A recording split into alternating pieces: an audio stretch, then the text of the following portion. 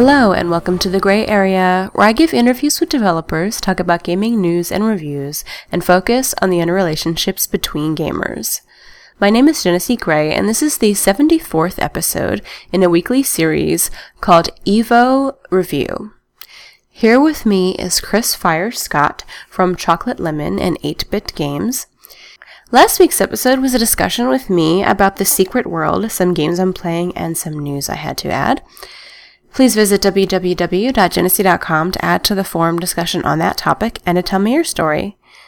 Today is Friday, July 27th, and we are going to discuss EVO, the competitive gaming competition, and learn more about competitive games and find out what Fire has been up to lately.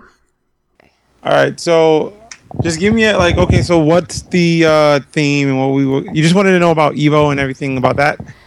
Yes, EVO was a couple weeks ago, and I'm sure that there's a segment of my listeners who are into competitive gaming, and I feel like I don't have a lot of knowledge about that, and I feel like it's unfair to not cover that section. So I know you game competitively, so I thought I'd ask you as more of my expert on that. And I know that you also know Justin Wong, who plays pretty well. Yeah, so he did pretty good, yeah. So I thought I would ask. All right, so let's just jump into it if you want. Okay, ready. Okay, for my listeners who don't know what EVO is the Evolution Championship Series. It's an annual video game tournament, basically for fighting games, and they have something called a double elimination format, which I found interesting, and maybe you can explain to me what that means. Double elimination. Double elim, it's the American standard usually. It's you get two chances at advancing and winning. What happens with EVO is that they do the first round is all pool play. There's about maybe 16 people. And what happens in those 16 people is you fight a normal tournament. If you lose, you get sent to the loser's bracket. Oh. Now, to get out of your pool, you have to win in the finals of either winners or losers. Most standard tournaments is that when you do double elimination, then you play grand finals where it's the winner of the winner's bracket versus the loser of the loser's bracket for it all. But EVO, they kind of cut that down and they take the top two. And then the winner advances obviously through winners. And then loser obviously plays through losers. There's many pitfalls with that because... Wouldn't the super winner be extremely advanced compared to the super loser? Or is it just the kind of luck of the draw and maybe you just had a bad game? I think a lot of it is luck of the draw because sometimes you may draw a character... Well, fighting games initially are one part matchup of the characters and another part a matchup versus the play styles of each player. So, in theory, you can get a terrible matchup for your character. Is it random? Yeah, because you don't get to see who you fight. You just you're fighting this guy, and unless you know the guy, you have no idea what they play, who they play, how they play. So you have to figure out everything about that person and how they play that character within about 2 to 3 games. 3 games is pushing it, but you're not really supposed to lose too many times because, you only allow 2 losses. I see. Okay. The games that were in 2012 EVO were Super Street Fighter 4 Arcade Edition, Ultimate Marvel vs. Capcom 3, Mortal Kombat Soul Calibur 4, The King of Fighters 13, and Street Fighter Tekken, which were the ones listed. And it was on July 6th, July 8th, which is why I kind of figured it's been a couple weeks, but definitely worth covering still. And it looks like, as Americans, we have certain games that we're kind of more expert in than others. Right. Apparently, Marvel vs. Capcom 3, we pretty much took that. All 7 places except, not 1, 6 places of Americans ranking, which is neat. And guess who's number 7th? My good buddy. It's what it is that with the games like Marvel, America has always been good at Marvel vs. Capcom. Even back to the days of Marvel vs. Capcom 2, America just had a chokehold on that franchise. I've been to Japan a couple of times and I can't even find Marvel cabinets in Tokyo. So why do you think that is, considering it's been pretty much a classic of EVO, right? I don't know. I feel that I think I'm going to go on a limb and say that Japan is stronger in games like Street Fighter, Virtua Fighter, and maybe Tekken because there's an arcade scene for it. And a lot of the players go there and travel from that. with Marvel, it's really a console heavy game. So after a while, they obviously took the cabinets out of the arcades, and you had to play on Dreamcast. And I don't think people were going to each other's houses to play Marvel vs. Capcom 2 on Dreamcast. So that's why you have a very niche following for the Marvel series with the Japanese. Okay. See, I know all of these games except the King of Fighters 13. I confess I don't know that one, and that one looks like it's also quite populated by Japanese winners. King of Fighters, ironically, it's a lot of Mexicans too. It's Koreans and Mexicans for King of Fighters. Oh, I see. A second and fifth apparently was Mexico. Yeah, Bala. Bala's like one of the best King of Fighter players ever, and he's Mexican. And it was crazy because it's a joke in the fighting game community that only Mexicans play King of Fighters. And yeah, it's pretty much true. Like, they go in because I figured it out because someone told me they're in like South America and stuff like that. Like, the SNK cabinets are the easiest for most arcade owners to get. So there's more SNK cabinets down there, or like emulators that are running SNK games in the arcades rather than having a lot of Capcom fighters.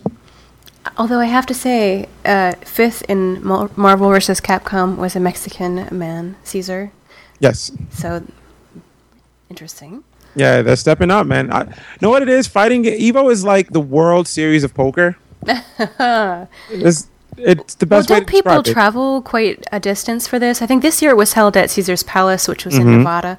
But I understand that people travel, from Japan internationally. This is the place to be. Yeah. Do you know a lot of people that are there, and you kind of run into them every year, or is it a different crowd? Well, I went in 2011, and that was my first year of going because I said, I'm going to go. And if you're active on the tournament scene, I'm active in New York, so a lot of the players knew me because I ran tournaments and stuff like that. Not because I was this great player, it's just that, he runs the Battle of 8-Bit, and he runs these tournaments, and they've seen me on stream, so it becomes like a celebrity sighting list, like, that's so-and-so, that's so-and-so, and everybody's just hanging out and having a good time, man. Nice. Well, tell me about Justin Wong, because for listeners who had caught the last podcast we did together, you had talked about your friend Justin Wong and that relationship. For those who don't know, can you give a little bit of background on that and I guess tell about his Marvel vs. Capcom? How I met I'll tell you, I met Justin Wong back in the day at the Plane Trade. I used to be on 13th Street. I ran tournaments there, and we became friends, and he taught me some stuff. And then we started to do a website, TL Gamer, and then he moved to California. So he's, I think, working for Atari or something like that, like one of the companies, and he's still competing. He's on Evil Geniuses right now. And he's just become, he's really going in on Marvel because he enjoys it. He's been playing Street Fighter too, but not as much as I've seen him playing Marvel online and stuff like that. I understand you had quite a few matches yourself this year. Tell us about that. I did okay. What they started with Shoryuken.com is they did the Road to Evo, where if you go to a major tournament, they have a list of sanctioned majors. If you go there and you place, you receive Evo points, which affects your pools. Like, let's say you have 20 Evo points. You probably won't be playing Daigo in the first round, first match. They don't give you impossible stuff, but they like to split up the really good players. So that way they're knocking each other out early, and then you have some guy from Alaska winning it all because he really fought nobody on his way to the finals, I see. That makes sense. So with my run this year, I went to Apex. That was like the first major of the year. That was in, I believe, January. And break that down for those of us who are not in the competitive scene. Where is that held, and tell me about that a little bit. Apex was held in Rutgers, New Jersey. It was mainly a Smash Brothers event, actually. It was really a Smash Brothers event, and they decided to add fighting games at the last minute, and they got sanctioned for Evo points. So that blew out the registration to about like 90 to 100 plus people for fighting games, traditional fighting games. And it was pretty cool. It was a 2-day tournament. I ended up running it and filming, and it was a mess, but I did pretty well considering. I had, I think, 17th out of like 90 plus people, so I just missed the top 16 cutoff for Evo points. I was a little bummed about that, but all things considered, I did well. Then there was the NYU tournament, Spring Fighter, that I went to. I got 7th place. There's usually like 100 plus people at those things, so it was pretty cool to do that. What game were you playing? I mainly play Street Fighter Arcade Edition. I'm not good in Marvel yet, but I'm waiting for another fighting game. Maybe Persona 4 Arena is going to be good, or they're going to bring Guilty Gear back out. But right now, I'm learning how to play Chess Fighter 4, you know? Is there a lot of kind of double gaming where you learn one really well and then you add others to it, or do people usually just kind of focus on one? It depends on what game it is, because there are certain mechanics that it transfers over to games. Like if you play the Capcom fighting games, most of the stuff that you know about the engines do transfer over, like juggling and the combos and the inputs. But if you want to play something like Tekken, it's completely different because it's only 4 buttons and the inputs are different. But a lot of the concepts, like the core concepts, like spacing and punishing and making reads, that's all universal. So if you can make the proper reads and you can space, then it's just learning what the gravity of the planet is, so to speak, you know? Okay, I understand spacing, but making reads, tell me about that. All right, so making a read in a fighting game is like you fought the person, you saw them do some stuff, and then you can say, okay, logically, I believe that this person is going to perform this maneuver next, and I will do this to counter that. I see. Reading their kind of projecting what you think they might do based on their. I understand. Reading. Yeah, yeah. It's like you're reading a person. Like, oh, well, he likes to throw fireballs, so if the start of the next match, I'm going to jump at him because I think he's going to throw a fireball. And if he throws a fireball and you hit him and you get the full combo, you've made the right read, you know? So it involves a lot of people skills in some ways. Oh yeah, definitely. It's when something like when Marvel, it's a little bit crazier because it's so much stuff going on until you open that one person up and then you get your combo. But with one-on-one fighting games like Street Fighter or Tekken or even Mortal Kombat, a lot of it is spacing, trying to feel each other out, throwing feints. It's gambling because you say, I'm going to gamble that he's not going to do that. You weigh your risks. And then you really have to get into like the psychology of another player. Like you have to figure out if, okay, well, he's down on life and he got knocked down. I think he's going to DP because he has a character that has a dragon punch. Like Ryu, Ken, Cammy, Dudley, any character that can just wake up with an invincible move. So you feel that they're going to do that. So you can either just block or you can just chance an attack, you know? So there's a lot of stuff that you have, like a lot of decisions you have to make within instance. So it's pretty good. So do you learn to play a lot of mind games because you don't really want them to be able to judge your style and predict what you're going to do? How do you practice something diligently every day and kind of learn all your moves at the same time, switching them up often enough that somebody can't just guess what you're going to do? Well, me personally, I've been called random plenty of times, but the way I see it is that your characters are toolboxes. Every single character in a fighting game is a toolbox, and you have tools to get over certain sort of situations. Now, what makes you a better person or a player or smarter is taking those normal tools and using them in creative ways and setting up new experiences or finding new answers for simple things like if I'm fighting, I play Cammy. I played Cammy since Street Fighter 4, so I've actually learned from like ground up, and I understand the character. And she has moves that go through fireballs, but I also sometimes use that move to go through fireballs to go through regular moves because you space it out right, and she'll pass right through it and then hit the person. So it's just a matter of figuring out new ways to use old toys, you know? Okay, creativity, interesting. All right, let's see what else I want to ask you here. Hang on. Oh, you talked a little bit about 8-Bit, which I understand do you manage or you just work there? I'm a manager at 8-Bit. I'm one of there's only like 3 people that really work there, and we're all key holders, so we are just a family. Okay, so you and 8-Bit. Now, 8-Bit is in New York, where you live, and yes. What would you define 8-Bit as? 8-Bit, it's like... The best way to describe it is like going over to your best friend's house or having everybody come over to your house and you have all your games and stuff like in your basement or in your attic. Mm-hmm. And it's just one of those environments where it has a culture. Like customers come in, they build relationships with us. And, you can go in there, you can see a bunch of people playing games sometimes. I run the 8-Bit Dojo from there. I run tournaments. There's an event going on. There's a Gamer Girl event going on sponsored by Gamer Girl Vogue. We try to do a lot more community stuff because it's easy to be a retail store like Video Games New York and just be just have space, like stuff on top of stuff, and have no space. And then people just come in and come out, and they just buy what they need. But we feel that if people have a place to go, like you can come there, talk about games, maybe see them, or just hang out with the guys and just shoot the breeze. There's not that many spaces for that in the city anymore. I was thinking about doing a show about it, and it would be like Cheers, but about a video game store. You usually see that kind of environment in more of like the RP gaming stores. It's neat to see it in kind of the fighting game genre or more, I guess, mainstream games. Yeah, it's different because I'm gonna tell you, it's been an interesting experience because a lot of gamers, we're social, and sometimes we joke, and sometimes people don't get the jokes, so I think we're being jerks or being rude and stuff like that.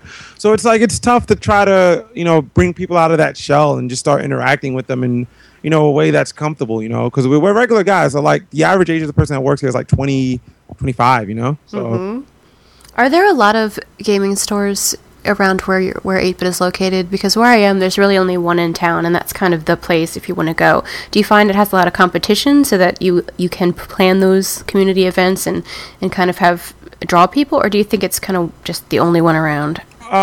There's another store. Video Games New York is down the block. There's J&L in Chinatown. So it's not so much a retail sort of thing because you can buy it anyway. If you really want to buy something early, you'll buy it from wherever just to get it. Mm-hmm. But in terms of running events and actually interacting with the communities, I think aside from maybe Chinatown Fair, which just reopened, we're the only ones in Manhattan that really do events consistently and reach out to community. There's Next Level in Brooklyn, but that's sort of mainly an event space than a retail store. Okay. So there's not that many places. So I like to think we're the only ones in town that do, like location is good and, you can come there, hang out. Like I've had people come there before they go out to bars and stuff like that and play some Street Fighter matches and then they just go out, And it's also probably the only place where you can host Brolympics. Yeah, the Brolympics. It's Brolympus. It is the place where all the bros congregate and discuss the bro things to live the good bro life. You were mentioning a girls' tournament that was sponsored. Do you find that you have a lot of women that come as well, or is it pretty much just majority of guys? It's majority guys. We get some girls in there. It's weird because the number doesn't say, like, the actual site statistics the gaming statistics, when you break them down, it's about even men and women playing games, like slightly more guys, but we do get some girls in there, but they don't really reach out enough. It's tough to reach out to them and they don't really reach out to us, so it's like we don't know what to do. You don't want to be offensive, but you don't want to be exclusive. I've had a lot of gaming stores that I've been to are really eager to answer questions, and they don't make you feel completely stupid, which is pretty much the best way, I think. If people come in, and I've come in, wanting to know, I like this game and I want something similar, what would you recommend? And definitely, just being friendly like you are, I think is probably the best you can do. You know what? Questions like that we love because then, you can actually get the dialogue. But we've gotten some pretty ridiculous questions. Like, do you have Pokemon Quartz? And we just look at people like, really? Why? Because... Like, really, bro? Like, Pokemon Quartz for real? Well, the thing about it is that people like to make up games or they try to ask stupid questions, like legitimately stupid questions. Like, where are all the Mario games for PlayStation 2? Well, people don't know sometimes platform-specific games. Or see, like myself, I know there's 1,000 Pokemon games. I don't keep track of them. I wouldn't have known Quartz. I would have assumed, Yeah, I know, but it's just, you can tell sometimes, because you know what? A lot of people are used to the GameStop mentality where you can go into GameStop and you can be a jerk to the cashier, or you can ask dumb questions and they can't really say anything to you. Oh. Like, you can say, I want Battletoads for the 360. And like, they can't... Why can't they say something? They can't say anything because, they'll get fired by their manager or whatever. Okay. So it's like, you can be a jerk. But when you have to deal with real people, people forget that. People forget how to interact with one another, Regarding Evo, I'm looking at the stats and the names here. Obviously, there's no girls here. I'm not seeing any girls here. What's the deal with that? Does no one compete?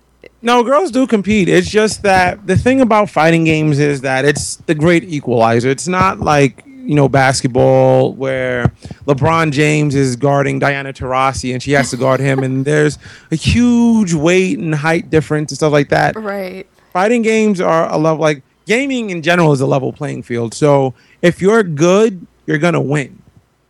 No questions asked. So a lot of it I think has to do with how most of the fighting game community handles women, like the stream monsters and the negativity and stuff like that. We all remember the Cross Assault debacle, and it's really bad sometimes, but sometimes it's really good too. But I've like there's a couple of girls I've lost to, like a couple of girls online, and I've lost to maybe one or two in Japan, but I haven't really lost, like offline one-on-one. I think my ex beat me once or twice, but that was it, but I just wondered if they competed or... girls do compete. They definitely compete. Some of them compete. It's just that, I don't know. I haven't seen that many girls fight, to be honest with you. Like, not like Foxy Boxing or anything like that, but I haven't seen that many girls show up for, like, tournaments. Like, I had a couple in my store, and we got a couple at MASH Fest, but for something like Evo, that's a huge commitment, and... Yes. I don't think a lot of females feel comfortable with their skills or whatever to come out there to compete, like all those guys or whatever. Like maybe they feel like they can't compete. I'm pretty sure a girl could probably win because, like my theory is this: like if a woman really, really applies herself to a fighting game, I don't think she can lose because it's hard enough to figure out what women are doing in the course of a normal day. You think that she'd be able to confuse you enough that you couldn't read her? Yeah, you couldn't read. There's no way you can make her read because I have trouble reading women in like my daily life. I'm like, is she mad at me? Is she upset? Like, she'll say things like "fine," "okay." Fine is never good. Yeah, it's never good. But then she could just mean everything is fine. Like you don't know. So I really think that a woman can make a splash if she really works hard and gets better with a character and then just understands the game. That's all it really boils down to. Like fighting games are traditionally viewed as a boys only sort of sport. But if more girls started playing and, just really finding characters that they like and really exploring the game, I think they could do fine. What's the environment like at Evo? Is it very, tense and nobody talks because you're competing, or is it friendly? What is it like when you're there? And it depends on what's going on. When you're not playing and you're walking around, it's great. It's like a bunch of kindred spirits. It's, It's like, you ever saw that Bruce Lee movie, I think, Game of Death, when they were all going to the island? Yes. And they're all talking about their fighting styles. It's sort of like those between times where everybody's just talking to each other and just learning stuff. Before they try to kill each other? Yeah, before they try to kill each other. And then when you're playing, it's cutthroat. There's excitement. There's tense moments. Your heart's pounding. Your palms are sweaty. You're trying to figure out what's going on. You're trying to stay calm. That's why I brought my little pony. I have an Applejack. So whenever I go to big tournaments, I bring her with me because it calms me down. It reminds me that I'm playing the same game that I play at home, Does anybody say anything about... It's a stuffed animal, I assume? No, it's a little plastic pony. It's a little plastic pony from McDonald's. Okay. Does anyone say anything about your Applejack? Someone I get a lot of high fives because I'm a brony, but... I'm pretty much people don't say anything to me about my pony because they don't want to get beat up. Because they know, right? If they say something that's going to enrage you, and then you will kick their butt in the game. Yeah, and in real life, I'll probably German suplex somebody. Okay. In Evo, you have kind of the traditional, I guess, winners that come back every year. Is there that kind of expectation where you see Justin Wong and everybody knows that he's going to place high, so so people maybe get psyched out when they have to play him, or does he usually just end up playing other people that are ranked really high because, like you're saying, you have the winners that are playing and then the losers that are playing? Do people get psyched out just because of somebody's popularity? Well, they call that the Justin Wong factor. Like, oh my God, I'm playing Justin Wong, and then people start to overthink themselves or second guess, and then they end up losing because he just stays calm. But Evo, it's tough because the only person to really repeat championships is a Perfect Legend in Mortal Kombat. Other than that, it's a lot of parity because in this year, I'm really excited about this. In Super Street Fighter 4, there were 8 different characters in the top 8. Oh, okay. That's never happened. And the people that were expected to do well, like Daigo and Punko, even Justin Wong and Ricky Ortiz. They didn't place as high as they thought they were going to do because, the competition does change and the game gets tougher because it goes on. And like with Street Fighter and like fighting games, there's always that one guy that's somewhere that's just training in his basement, that's just working hard and grinding things out. And then he just gets unleashed on the world and no one knows him. But when you're a top player, it's hard because everyone sees your stuff. Everyone knows what you do. It's like being a superhero and fighting on TV all the time. The bad guys are going to start watching your fights and figuring out what your weaknesses are based on looking at your fights, That's right, like in football. You're going to watch your videos and rewind. Yep, that's all they do. So it's going to be tough. Some people that are really that good, like Justin is still, finished 13th, like top 13. So that speaks a lot to him. Daigo has top 5, so it's one of those things where if somebody that's unknown works at it, that they can come out of nowhere and just like tear stuff up. Is it strange when, let's say you're playing Sakura in Street Fighter, do you often end up playing like that same character that your opponent's playing, or do they match up different characters so you won't end up both playing Sakura? You don't know. You really don't. Unless you know that person plays a character, you really have no idea what they're going to play until you see it. And then it becomes a mirror match, and then it gets awkward a little bit because you're like, oh, you're wearing that. I'm wearing that too, We're both at prom in the same dress. Yeah, it's terrible. It's really terrible because some characters, it's kind of hard to fight that character as the same character because you don't have the tools to get that character off of you, Mm-hmm. So the mirror matches do happen. It happens. It's a fact of life. So it's just, if you know the character and you understand the character, then it becomes how you beat the other player rather than that character itself, because you know what the character can do, you know the limits, you know the range, you know everything. It just, you're really fighting that other person at that point. Okay. All these games are on the PS3, so I understand. Yeah, PS3. Are you able to bring your own controller and like your own customized bits with you, or do you use what's there? You have to bring your own stuff. It's bring your own controller. You cannot bring a wire. You cannot bring a wireless controller because that messes with the PlayStation 3 wireless, and you have to desync and unsync stuff like that. But people have ridiculous controllers, and they make them or they build arcade sticks. And I know a guy named Broly Legs. He plays on a modified GameCube controller because he has a condition, so he can't really use a regular arcade stick. Okay, that thing's a horse. It's yeah. A big controller. Huh. Do you find, I was researching this, trying to improve my first-person shooter games, and there's quite a few customization things where you can snap onto the stick to give you extra, sensitivity for your aiming, and there's this and that. Do you subscribe to any of that, and do you have special things on your controller, or do you think that's just a way of making money? On my controller, I have two different ones. I have one for Xbox and one for PlayStation. My one for Xbox is white and pink, and then my PlayStation 3 one, I'm going to make it into a My Little Pony arcade stick. So I think that things like the extra grips or whatever for fighting games, it really doesn't make a difference because execution is execution. There's really nothing that can really improve that because all of it's muscle memory. For shooters, possibly, like I wear gunners when I play shooters because there's some things I cannot see on the map. Like if perfect example, in Metal Gear Online when the servers were still up, there was a map called Urban Ultimatum, and it was in a city and the skyline was white and blue, like it was a clear sky. I normally couldn't see camoed people at the top of a building, but when I started wearing my gunners and it changed the tint of the screen a little bit, yes, I was able to make things out a little bit clearer.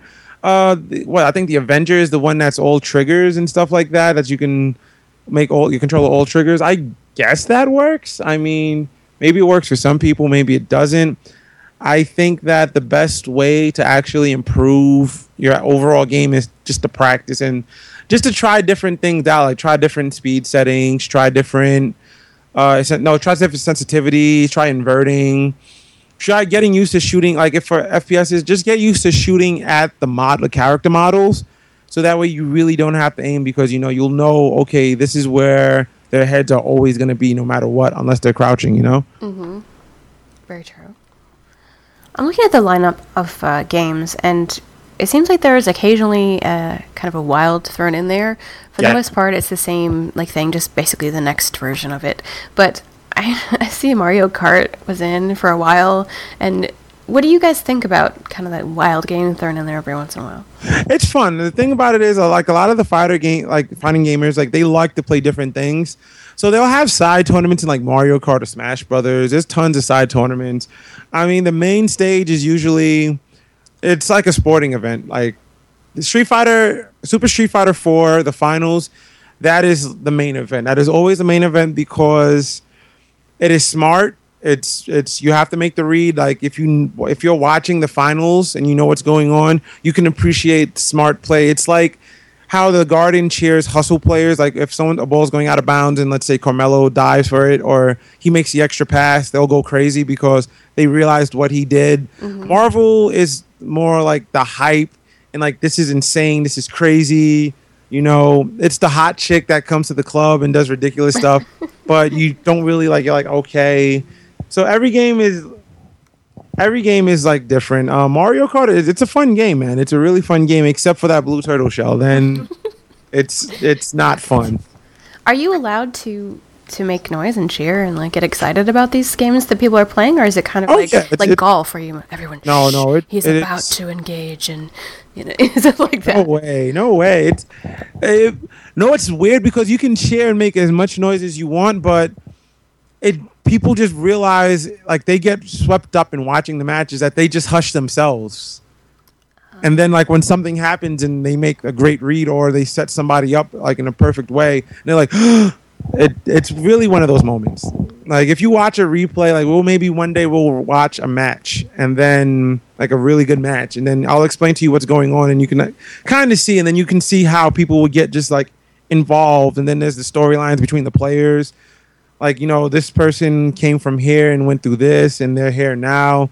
Like last year, Noel Brown, he lost his mother, and he got into, I think, top 8 for Marvel, and it was like an emotional thing for him. So everybody was on their chair, like on the edge of their seat, like hoping to see that he does well, Okay, so you do kind of have your favorites that you root for. Yeah. Excellent. Let's take a break and hear from someone we haven't heard from in a while. We have a new poem from Skaggy the Poet about alts, and I'm going to share that with you here. Ladies and gentlemen, for your listening pleasure, live from England, the solid state sound of pure sex. Hello there, and welcome to Get the Girl, Kill the Baddies and Save the Entire Planet, episode 13. Much delayed gaming poetry hosted by the Grey Area podcast with me, Skaggy the Poet. Why is it much delayed? Because I'm a lazy old Skaggy and I've been far too busy gaming to really think about doing any poetry. But I've got one here for you. So let's get on with it, shall we? You've waited long enough. Today's poem is about alts. When you've got too many characters in a game, but you just can't resist rolling up another one. Alts. People love them. People hate them. I've got a poem about them. Apologies again to the original source writer. I'm very, very sorry. Anyway, here we go.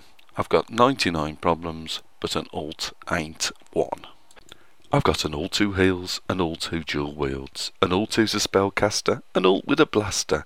I've got alts who like pets, alts who aren't raid ready yet, alts whose names are rude, alts who raid in the nude. I've got one alt who's into companion romance, and one alt who'd rather take his trousers off and dance. So if you've got gaming problems, please don't be glum, because of your 99 problems, an alt shouldn't be one. I've got alts who PvP and alts who won't, alts that ride speeders and alts that ride goats, alts in one guild, alts in another, alts that once rolled should have been smothered. I've got alts for roleplay, alts I'll never play, alts who do nothing but craft all day. Ults who are cowards and ults who are brave. I've got permadeath ults I've sent to an early grave. So don't listen to the forums if they say your game is doomed. Just simply roll up more ults to forestall your bad mood. So I've got ults over here and ults over there, ults that are bald and ults with long hair, ults that are monsters and ults who are heroes, ults whose charisma score is 0, ults who play solo or those that will do group quests, ults who can always farm rares best, ults who are carnivores, ults who are veggies, ults who like giving raid bosses wedges. So I bet of your 99 problems when you log on, there's no way ever an ult is 1. So there you go, ults. Sign of a good game, how many ults you want to play in it. Star Wars, good game, tons of ults. TSW, didn't support ults, didn't support Skaggy's love, I'm afraid. Disagree? Why not write to me, Skaggy the Poet, at netscape.net, or follow my blog, skaggythepoet.wordpress, where you can tell me what a good game TSW is and how I'm speaking out of my bottom. But I'll disagree with you, because I couldn't roll an ult in it. Huh? Disagree? Agree? Whatever. Hope to see you soon anyway. Until next time, toodle pip. Thank you to Skaggy for this latest poem. And now back to Fire. Going back to some previous questions that I just kind of thought I should add to, what is the basic number of people that attend this? Oh, wow. Wow. You're looking at least a good 10,000 easy. Minimum. Oh my goodness. And they're all in the same, large room? Yep, they're all in one hall. That's it. And what they do is that I think Street Fighter had a couple thousand this year for entry. So they break you down into pools, from maybe 7 to 8 a.m. till maybe 9, 10 or something, but you basically play pools and they schedule it. They do a really good job scheduling it, and a lot of the volunteers that they get to run and do a really stand-up job doing everything and make sure everything goes underway. You have to give it up to Tom Cannon, the Cannon brothers, actually, Mr. Wizard, and all the SRK people, because they do a great job, and the community does a good job of building up the hype to this event. So, and it's all in one day? It's 3 days. It's 3 days. Sundays are always the finals. And then Fridays usually starts pools. And then most games start pools on Saturday morning, and they continue on at a certain point. They try to whittle it down to a respectable amount by the end of each day, because it's just a lot of fighting games being played. Mm-hmm. What's the average entry fee for that? Okay, so it's like most tournaments. It's $10 for each game. But for something like Evo, since you have to pay, they're trying to pay for the hall, the venue fee is anywhere from $50 to $90, depending on when you register. Okay. And that goes to the venue or whatever, getting Caesar's Palace or whatever for those 3 days. And that the rest of the money just goes to the players. So you're saying there's a cash prize when you win? Oh yeah, it's cash. It's a pretty good amount of money. You're looking at least 5 figures. Nice. Okay, some motivation, definitely. I think you can win. No. I'm telling you, start playing Persona 4 when it comes out in next month, August, because that's probably going to be at Evo because it's a new game. And if you start now and no one knows what's going on, no one knows the engine, and you start playing... See, the problem for me is that it's console. If it was PC, I would be kind of all about that, but... It's been a really long time since I played consoles. You could play the games on PC. It's the same game when you play it on the console.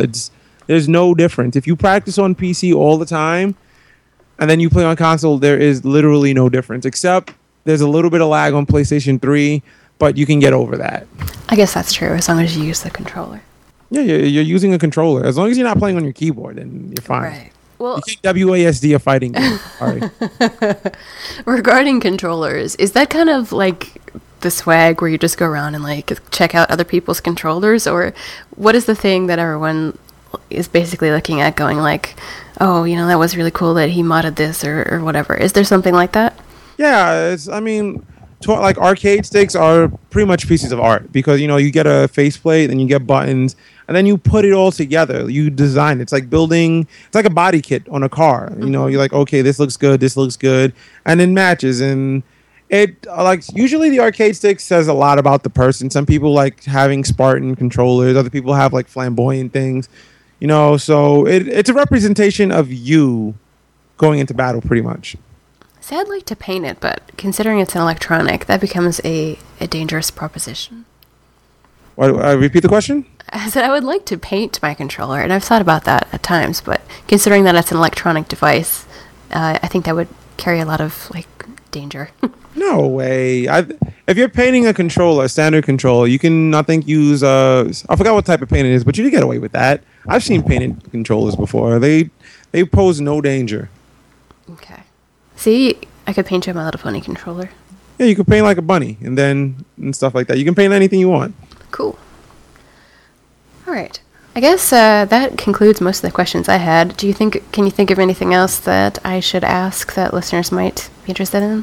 How do you find out about stuff for Evo? You can do that on shoryuken.com. They usually have a thread about announcing everything for Evo. There's a lot of resources out there like shoryuken.com, I Play Winner, and Event Hubs. If you want to step your fighting games up, if you play a lot of the 2D fighting games, you can go to Dust Loops or maybe 8-Way Run and look up some of this stuff. So I recommend, if you want to get into fighting games, there's a pad versus stick debate, like playing on arcade stick or playing on control pad. I say that you play whatever you're comfortable on. I've only started playing on stick because there's no controller ports in Japan. So I had to learn how to play on arcade stick. But there's literally no advantage to either, like definitive advantage to either. Because there are guys who do very well playing on controller and there are guys who do very well playing on stick. So it all boils down to how you feel comfortable and what you can execute. I'm surprised that there isn't, like, I guess, options for other games, like Halo or some of the more, I don't know. I mean, I've talked to other competitive teams and they don't even know what Evo is, and I'm always surprised by that. You know what it is because Evo it's not like MLG or IPL or any of these other leagues that it's all community. It's all grassroots. Everyone pitches in and everyone makes the event. It's like the Super Bowl that the fans build, you know? And I think that it's tough because there was a debate for a while for esports in the fighting game community, and then changing the way things go, and it's just tough. It's one of those things where you have to get good at the game. Like, you can't. It's 1-on-1. You can't have your team carry you. You can't, control the map. You can't control power weapons. There are no power weapons. So you really have to get down and dirty, And fighting games, they don't do so well in America because they take a long investment to get good at. It took me about 3 years. Yeah, about 2009 till now. It took me about 3 years to get to where I am with my character, Well, that's a good point. I mean, most people do kind of rely on the group, and basically the key is just knowing maps. And this is really just, like you said, more of a head game and knowing your character. Yeah. That's clever, though. I like that aspect of it. I never considered that before, that you really are playing the person. Biggest thing about shooting games, and because the thing about it is you get one title for X amount of years. With shooters, you get Call of Duty, you got Black Ops, you got Modern Warfare, you got Modern Warfare 2, you got Black Ops 2. There's no set standard, Just too many options to really make it into.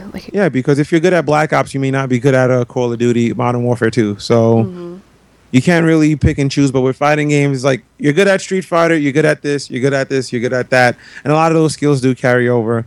But I really do think that it's just the way the games are made, like the way fighting games are made. It's the learning curve, because if you go online thinking you're going to do some ridiculous stuff, and you'll probably get beat by an old hand. It's like, I've seen all that before, and then you'll get beat. But with shooters, you can camp and you can kind of get away with shenanigans. Okay. You can definitely get away with more shenanigans in shooters than you can with fighters, because there's not that many places you can run. So well, a lot of these games are kind of older. I mean, you're looking at, like, Mortal Kombat. This is the 9th version of Mortal Kombat. Do you think that this tournament helps keep some of the, I guess, classics kind of alive? Evo, I think it makes or breaks games, because Street Fighter Cross Tekken, I don't think it's going to do very well after Evo, because they only included it because it was new, but it does a job in just seeing the community. Like, Street Fighter is always going to have the draw, because everyone knows Street Fighter, and Marvel is going to get people. Mortal Kombat surprised everyone, actually, it being an actual solid fighting game. And when you look at a game on the Evo stage, they take what you know, like they take the basic 3 colors and they make a beautiful painting when you can only make like a freaking stick figure, you know? So it really shows what the game can do, and then that extends to the life of the game because you discover new things looking at Evo that you'll never discover just like playing on your own, you know? Is it a different world playing Street Fighter? Because that is a 2v2, which is different than the other single-player games. Street Fighter Cross Tekken, well, they had a 2v2, yeah, and they try to do that. I mean, usually it's a one-on-one game with 2 characters, but it depends on how they want to organize it. I mean, they could have made Mortal Kombat a 2-1-2, you know? It's all arbitrary. So. Do you think they're just throwing these partners together? No. People that work together normally. People that work together. People say, hey, I need a team. I know one of them, Alex Jabali, he was on Twitter looking for a partner, and he said, and I quote, "I will not pass the ball like Kobe, so just be ready to not be tagged in if you're my partner, if you want to be my partner." So it was pretty funny. And there's different synergies with different characters. Like, I thought about playing it as Cammy and having my friend play Hugo, who's a grappler, who does more damage and is has more life. Mm-hmm. So, like, I'm fast, I'm in and I'm out, and then I'm tagging in the hammer, to close things out. So you can get creative. Your team? Let me see. If I had a team, a 2-1, it would be Cammy and King, because King is wearing a Jagger head. I think it's a Cougar or a Jagger. So, and then they wrestle. I would think it would be the Thundercats, because they both dress up like cats, and one of them has like lightning bolts on their legs. Okay.